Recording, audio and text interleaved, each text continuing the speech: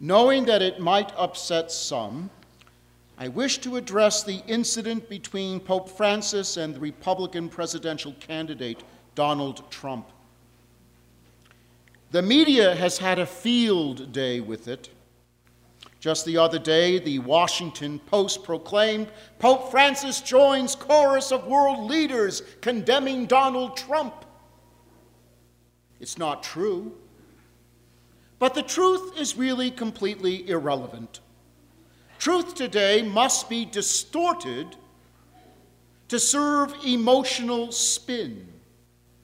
Talk show hosts and their followers have been talking about this incident, and I must say, oftentimes with a surprising level of emotionalism that crushes rational discourse.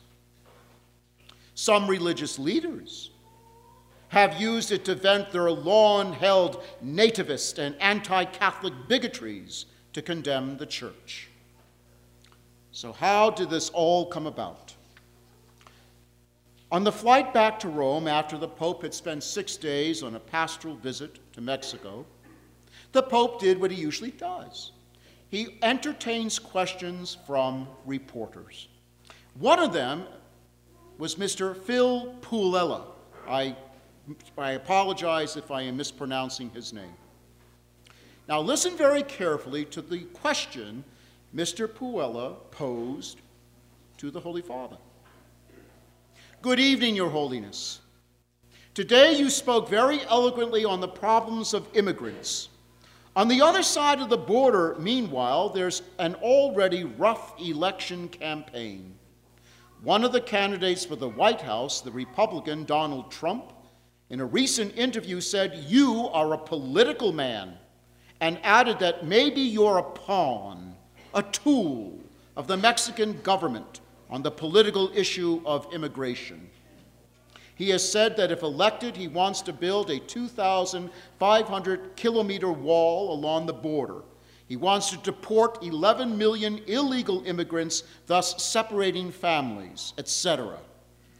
I'd like to ask then, above all, what you think of these accusations against you, and if an American Catholic can vote for a person of this kind.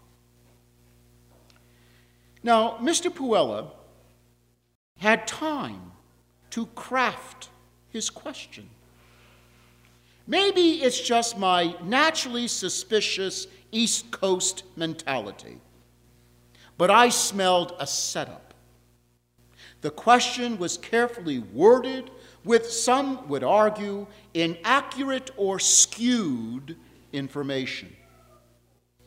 Now here is Pope Francis's unprepared response. Quote, "Well, thank God," he said, "I'm political, because Aristotle defines the human person as animal politicus, a political animal. At least I'm human. And that I am a pawn? Well, maybe. I don't know. I leave that to your judgment and that of the people. And then a person who thinks only of making walls, wherever they may be, and not of building bridges is not Christian. This is not in the gospel. Then what you told me, what I would advise to vote for or not, I'm not getting into that. I only say, if he says these things, this man is not Christian. It needs to be seen that he has said these things, and for this I give the benefit of the doubt." Close quote. A firestorm has been made of the statement, "This man is not a Christian." It is especially interesting to me to watch how many people are claiming he has no right to not call Donald Trump a Christian, when many of these so-called people are the first to say Catholics aren't Christian. I find that interesting. But absolutely no attention was given to the Pope's conditional statement.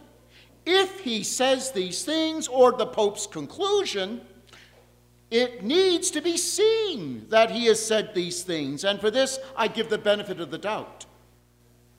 In fact, I have yet to hear one TV or radio reporter, one political pundit acknowledge these statements. Various news agencies and talking heads have delighted in showing the Vatican City state surrounded by walls built many centuries ago, thus alluding that the Pope is a hypocrite, which frankly I find very alarming. These are allegedly intelligent men and women who failed to grasp that the Pope was speaking not just about a wall, but the moral plight of those around the world who are forced to flee their homelands for religious, political, and economic reasons. And as for building bridges, the Pope can speak, because the Catholic Church has done more than any other religious body, and I would argue any other secular institution, to build bridges between peoples, nations, and religions.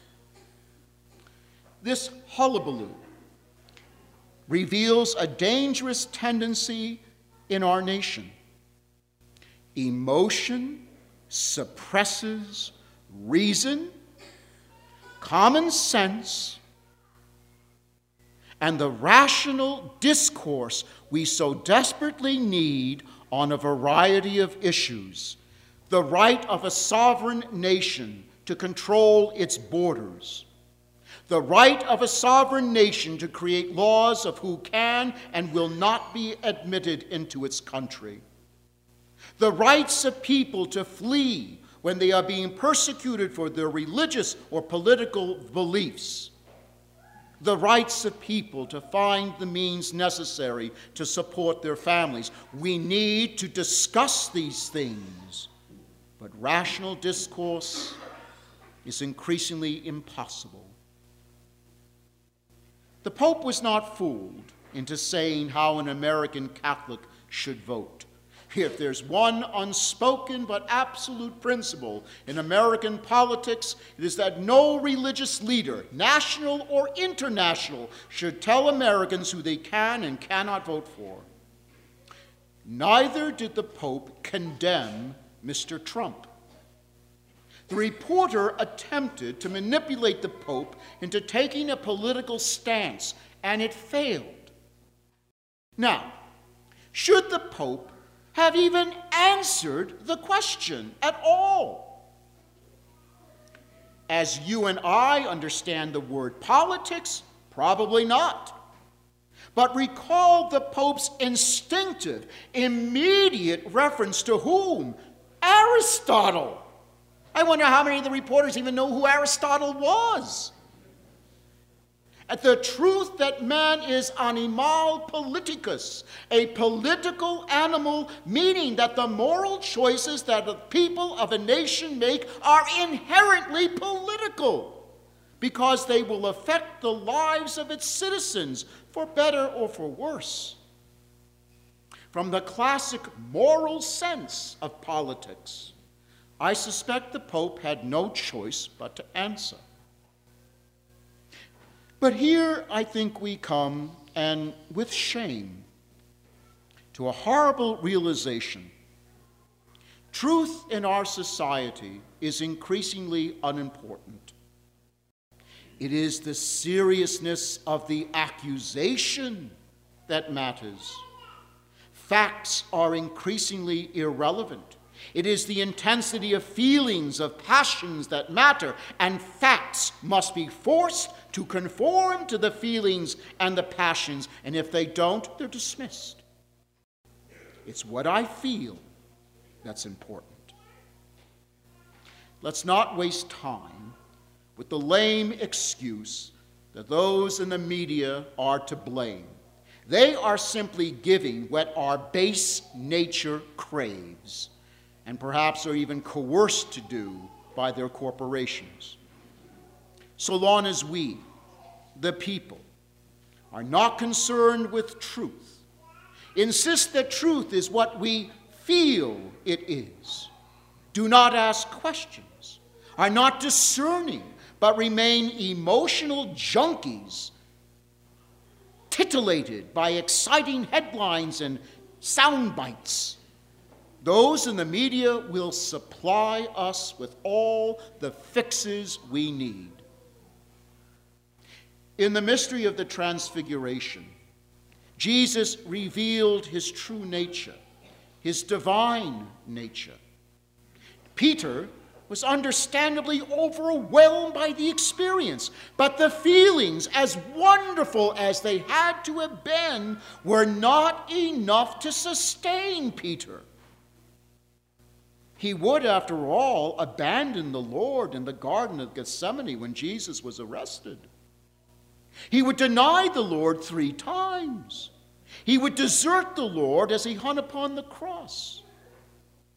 Feelings, however intense, however genuine, cannot sustain us because they are transient and subject to our manipulation, just as Peter wanted to do what? Make 3 tents, one for Jesus, one for Moses, one for Elijah. Why? So Peter could hang on to that emotional high.